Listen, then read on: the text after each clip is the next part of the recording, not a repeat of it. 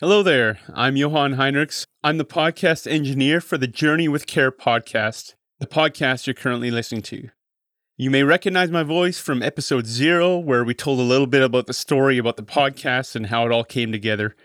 So normally this would be an off week. You would not get an episode today. But today is September 30th. It is the National Day for Truth and Reconciliation here in Canada. So being a podcast that has a focus on reconciliation, we wanted to bring you a bonus episode. So why am I on here? Well, today also happens to be International Podcast Day. So we thought it'd be a good opportunity to ask you for a small, simple, quick favor that will make a big difference. We believe these stories are so important and we want to see them get out to a larger audience. So whatever you're doing, maybe pause, make a reminder or a memo on your phone, whatever you're doing, now or at some point today, we ask that you share this podcast on your social media or at least tell or text a friend or family member about it. And then leave us a review on the app that you're listening on, whether it be Apple Podcasts, Spotify. If it allows you to give a review, give a review. So very simple, and we so appreciate it. It'll make a big difference to helping these stories get out there. So to sum it up, let's recognize this National Day for Truth and Reconciliation and International Podcast Day by sharing the stories of reconciliation to the world. And leave a review to let others know that these stories are meaningful to you. All that being said, here's a bonus episode. So this was recorded live at the Forks here in Winnipeg in August during the Jesus 2022 event. We saw hundreds of people gather to worship Jesus at the Scotiabank stage with several Indigenous artists and guest speakers. And we had set up a podcast booth at the gathering so that people can come in and share their stories and let us know what reconciliation means to them. So as our bonus episode, here's one of those interviews from the Jesus 2022 gathering from the booth. Malvina was helping run the event, so Wendy Park was actually conducting the interview. So share, review, here's your bonus episode.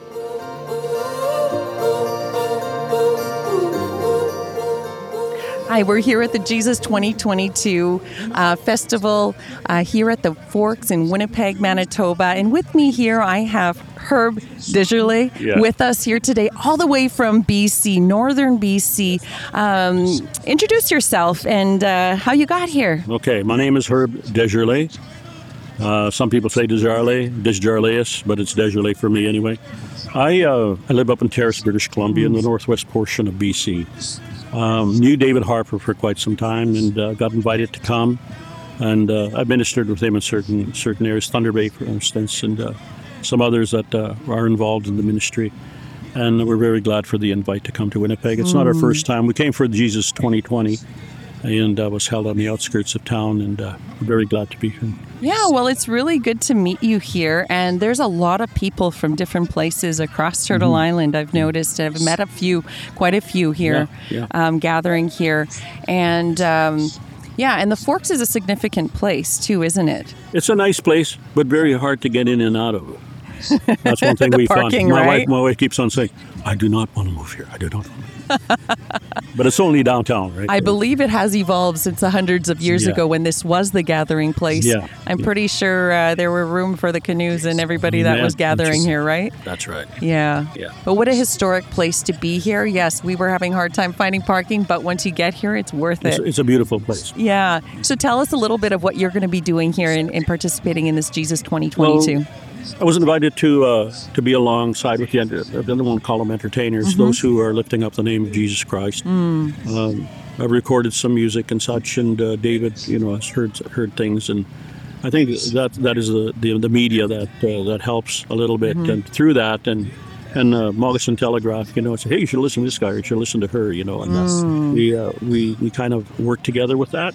So I've been invited to be a part of the group they're lifting up the name of Jesus. And what I've noticed here throughout the weekend gathering, that there are people from all kinds of churches and denominations, ministry groups. You're not all from one church or line of denomination. You have coordinated this together with a lot of people. Is it through relationships? People know people, or how have you come together? That's basically it. It's like I said, it's word of mouth, and I think Facebook has a lot to do with it. You know, a lot of these singers are on there, and they YouTube and such, and that's. But we all have one thing in common, and that is to reach the lost. We minister to the people that are hurting, and we must never forget that. It's not about who is greater up on that stage. Right. You know, at the foot of the cross, the ground is level. God said He's no respecter of persons. Amen. And so we treat each other respectfully. We're not out there to compete. It's not a competition.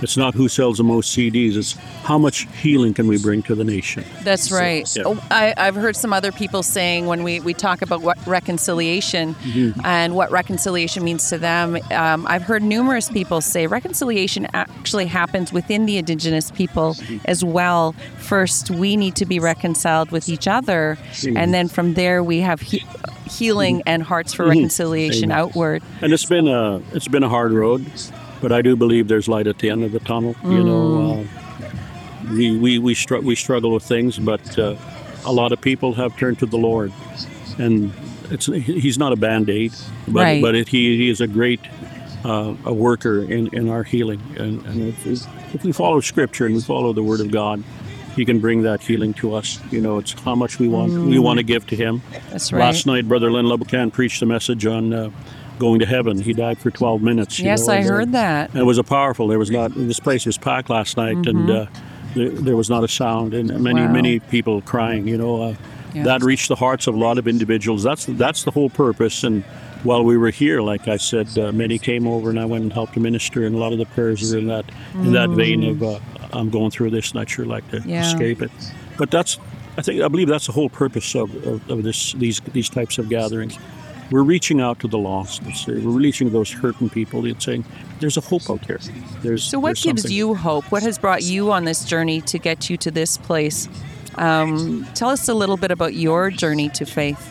Well, like I said, I was caught up in alcoholism and drugs for many years, even to the point of putting a syringe full of whiskey in my arteries and such. You know, I got to that point, and in 1984, my sister brought the Lord the good news, if you will, to me, and she was there in our home one day, and the next day my wife went to church and came home with a changed countenance, and I could tell that something happened to her. And I said, what happened, Jesus? She said, I gave my life to Jesus today. I said, now what am I going to do? I got this old alcoholic here that's been drinking like crazy, and now I got a Christian woman in my home. And they said, well, they'll come pick you up tomorrow, take you to a crusade down in just south of Edmonton. I relented, but I did go, and I came back a changed individual. Wow. Yeah. Wow. And I stopped that part of my life for quite a number of years, and continued on, and got hurt along the way, and left the church, and began to go into the Indian medicine stuff, and but eventually I came out of that and went back to the Lord, and it's been a work. I'm not perfect by any means, but I do know who I follow. Yeah. And I know what He can do in my life, and it's been a continual healing journey for me. You know, we're never perfect, but God says He keeps on putting us back on that potter's wheel. Yeah. You know, you're marred, and He doesn't give up either, imperfections, does He? and He slaps you back on there again. You know, as long as we can keep on looking forward and bring better healing to our life, then God can begin to use us the way He wants to use us. Yeah, that's beautiful. Yeah. You know, I'll just tell you a quick story if I may interject. Yes, please. The king, he was up in his palace, and this is for you people out there that are hurting, that you don't believe that you're worth anything and you're broken. But the king, he walked down with a yoke on his back and 2 pails of water, and he walked down empty pails, and he walked down to the village to go get water every day.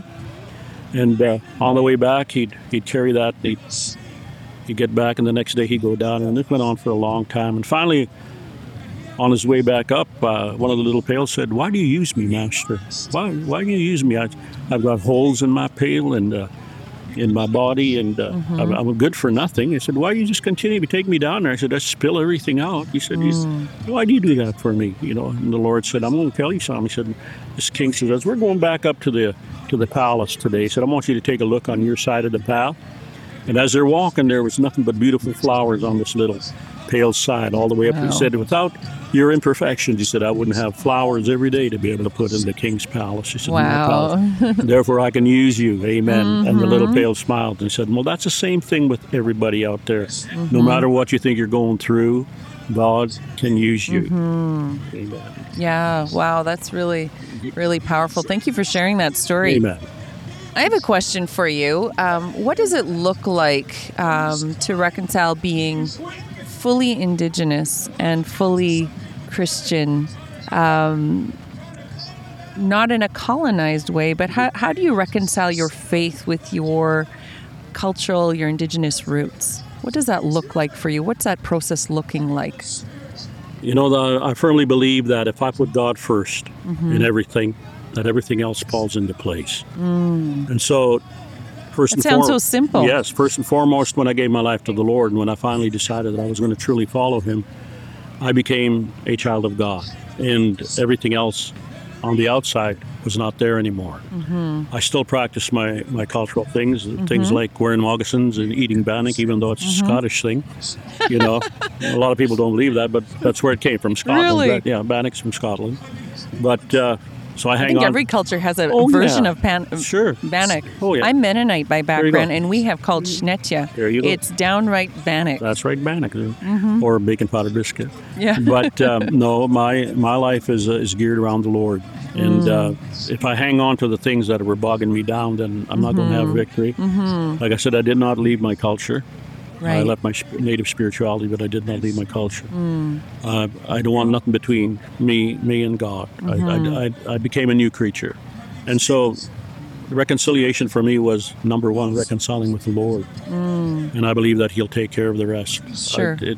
I'm not caught up with the politics of all that stuff. So, do you find within your own community that, and looking at Canadians' history with the church, and I know the Pope was just through here with the Catholic Church, but even the Protestant evangelical church is not without skeletons in their closet, shall we say, in how we have brought across the gospel. In some colonizing way, do you find anything resistance to your faith within your people because you have chosen Christ as what I've heard commonly say, white man's religion? How do you respond in reconciliation to within your own community, if that is the case? Good question. I guess I can only preach the Lord. You know, that's all I can do is preach God. I don't get caught up with those outside things. Okay. You know, I can only preach the Lord. That's all I can give to the people. People have to choose, and I do believe the power of God as it draws the people in will do the work within them. After all, God said, "I make you fishers of men." He said, "I don't make you cleaners." You see, and a lot of times people will fish and catch people and to bring them into the kingdom, but then their agenda is to clean them at the same time. That's the Holy Spirit's work, not mine. And so God has to do the work within the individual to bring him to that place. Like I said, I'm not too much caught up with all the other things. Well, and what I'm hearing from what you're saying, and correct me if I'm wrong, you're not pursuing a religion. You're in relationship with God, and no one can wipe that experience from your. That's exactly from you, it. right? That's exactly it. It's a relationship with God. That speaks louder than words. Yeah. I used to belong to denominations. I'm a non-denominational man. And I told the wife quite a few years back, I said, "Honey, we need to go back to the original teachings of the Lord." I said, not what has been marred by through the what was it called, the Reformation, and all these other different denominations came into effect. It's caused more division amongst the people than anything else. You know, you can have this kind of a religion. They're the tongue speaking. They're the whatever. They're the back. It just goes on and on. If you disagree in one issue, you break off and you start your own. And I said, we just need to go back to the original. We need to have a restored gospel, and that's where we need to be. And begin to follow the teachings of what Christ taught, not where man has polluted it along the way. And I believe the church has been polluted since Jesus' time. Yeah. How has your experience been with the non-Indigenous believers of all any denomination? I treat everybody equal. Well, I believe that because you have been nothing but friendly, and I can see this is your lifestyle. What has been your experience within the broader church Have you seen a lot of integration of the Indigenous and non-Indigenous church? It is happening. Yes, it is. Yeah. Like I said, I treat everybody equal. I love everybody. I'm not a racial kind of guy. I'm not a prejudiced guy. I love everybody equally. And so, I can only share the gospel, and I can let the Lord do the work. But I will never let color affect my life. Yeah. Because everybody was created by Jesus. Amen. Everybody's created by Jesus. Made in the image of Christ. Right? I have East Indian friends, Muslim friends. I have a whole racial mosaic of people of friends, right? And there's a lot of them that are in the same boat as me. We think alike. We greet each other with a kiss. They used to greet each other with a kiss in the Bible. And we try to reach for that common goal, because in heaven, we're not segregated in heaven, right? Everybody is the same. You're not going up and say, I can't go over there. That's the Pentecostal church people. Right. It ain't going to be happening in heaven. I can't go. Those are the Catholic people. I can't go over there. There's not just going to be a separate Catholic church up in heaven. God says all together we're going to be together up there, together as one, in unity, as it happened in the book of Acts. When they prayed in unity, mighty things happened. And I believe that unity teaching is part of what's going to be happening up there in the heavenly realms. Amen. We are one. Yes. Amen. Well, at Care Impact, the organization that this is the initiative, Journey with Care is an initiative of Care Impact. Our mission is to connect and equip the whole church. And we're looking at all denominations that love Jesus. And our passion is to connect and equip the whole church to effectively journey in community with children and families in hard places. And we see a lot of need across Canada in child welfare, some of the trauma in the residential schools and foster care, historical trauma, 7 generations going on 8. And we really have a passion to build up the church and equip the church to be able to be effective as agents of the gospel, but also what does that look like on a practical basis to love our neighbor? Amen. Neighbors that don't necessarily look like us or we don't have the same experience, but we believe that the whole church is called to care. It's not just for the social workers. It's not just for the ministers of the gospel. We are all ministers of the gospel. And we're saying you don't have to pray if you should care for your neighbor. You have to pray how God has equipped you to care for your neighbor. What do you see in your community as a way of the church connecting with children and families in hard places? Do you have any experience that you can share? Nothing confidential, obviously, but of what it looks like to journey with care with children and families? Where I live is the teaching of the parents. The majority of people are Christian people in the area in the Northwest, where I live amongst the Northwest Aboriginal peoples, and they teach their children. They come to services. My little great grandchildren.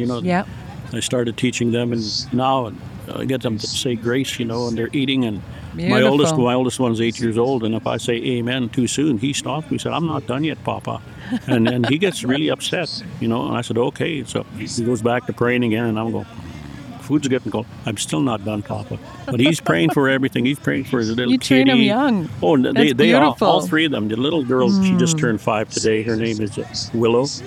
And she just holds her hands together and she just lifts up to God, right? I do know there's a great work that needs to be done. I know Canada has probably one of the highest rates of Aboriginal suicide amongst the teens in our area, especially too where we lived. Yeah. And so we do need to reach to them. I think there was a lot of trauma that was involved with the churches, if you will, with the residential schools and such. I've always maintained that money is just a Band-Aid. The government gives it. What our people need is counseling. And if they'd spend a few $1 million on active counseling amongst the people, amongst our elders, they need healing. They've been traumatized. My mom was in a residential school for 16 years. Wow. And the only little bit of love she ever gave me how to be able to give love was patted my leg one time and said, "I love you, son." And there was never a hug involved because they took all that away.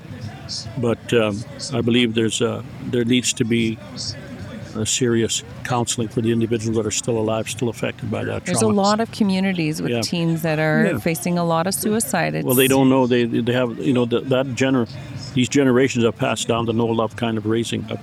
Not all of them, but there are quite a few that don't know how to give love to their children. So And on this podcast, we have people from many denominations across Canada listening in, and they're eager to learn, what can we do? What is our role as the church to love our neighbor, to love that teen and those parents that are struggling? Do you have any practical advice or wisdom to share with us? From a personal experience, when these great grandchildren are our stepdaughter, not our step, she's our granddaughter. But we've had her since she was around just under 1 year old, and she's grown up. She's 29 now, and she's grown up to call us mom and dad. She doesn't call us grandma and grandpa. But I made a promise to my wife and to my little girl. I said, everything stops when we start raising Darian. We're going to break the circle. The hurt that both my wife and I went through is not going to be passed down to anybody. The booze will stop here, the drugs will stop here, and she will not be raised in that atmosphere. We're going to break that circle, and we're going to start raising our little girl with a lot of love. And we've done that. And what has passed on now to the great-grandchildren is that same love. There's no abuse in these little children. The circle is broken, and they will be free from being raised without love. And I think if we do that with our youth, with our babies, even though it might be hard because we weren't raised in that way, that we can break the cycle that's been in there for generations. We need to give love to our children so they can pass that love down to theirs and to theirs and to theirs. Wow. And then we'll be free of all this abuse and all this bondage that we've been under for such a long time. My little kids are just happy. They're happy-go-lucky. They don't have none of that fear that we grew up with, and they're free from it. And I do believe when they raise their children, they're going to raise them with love also, free from the addictions, free from the bondage of alcohol. And we'll have victory eventually if Jesus tarries. Amen. All right, so all those grandmas and grandpas listening there, here's an encouragement from Grandpa Herb saying it is possible and those cycles can be broken, and new generation, love yes. Can make a way. That's right. Yeah, thank you so much, Herb, for sharing. Is there any last word that you would like to share with our audience, maybe an encouragement to others that are on this journey? Find Jesus. He's not lost. But if you feel the calling inside your heart, Jesus said, I draw all men unto me. Last night I said there was many that gave their life to the Lord. But any chance that you get to go to a place where Jesus is being spoken about, we've given chances to the enemy in many areas of our life. We've served this enemy, and he has not brought us nothing but heartache. But you give Jesus a chance, and your life will change. I guarantee it, because he changed mine. Like I said, I'm an old 30-year alcoholic. I never used to change my clothes for months at a time. I spent all my time on the street, in the bush, drinking, passing out. The man that you see today is not who I was back in the day. I'm completely different. But only through the power of God. It wasn't anything to do with me except to give my life and surrender to God. And he's brought me to places where I never, ever imagined I would be. I'll just give you an example. My sister and I, who's used to call herself the Lysol Queen of Dawson Creek. Her name is Lena Paul.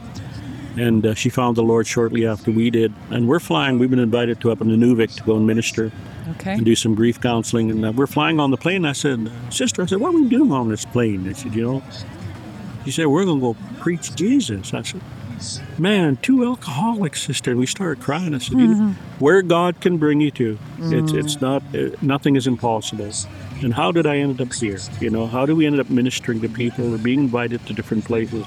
Only God has the power to be able to change your life. Don't think you're lost. God can use you. Remember, there's always one sermon in each individual's life who gives their life to Jesus, and that is your own personal testimony. I can't reach some of the people that you can reach if you're listening out there in the trauma that you've experienced in your life. Only you can do that. I can't do that. I can reach people with things that I've gone through, much like our host here on this podcast. She can reach people that I can't. My wife, she was raped by her stepdad, went through a whole bunch of stuff, impregnated her with kids. And we've given the opportunity and the freedom to be able to share these kind of things within our life. We don't give the enemy no chance with nothing. And we expose him for what he did. And my wife found forgiveness for her abusers.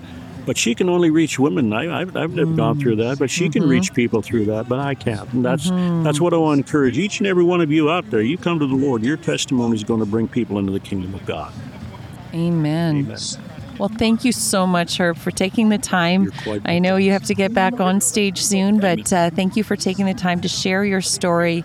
And I encourage all our listeners to, maybe we can put a link on the show notes if we want to get in touch with your ministry there. Amen. But, well, there we have it. We have Herb from BC, northern BC. Tell me the community again. Terrace, BC. Thank you so much for coming on the podcast. Amen. God bless Amen. you. You too.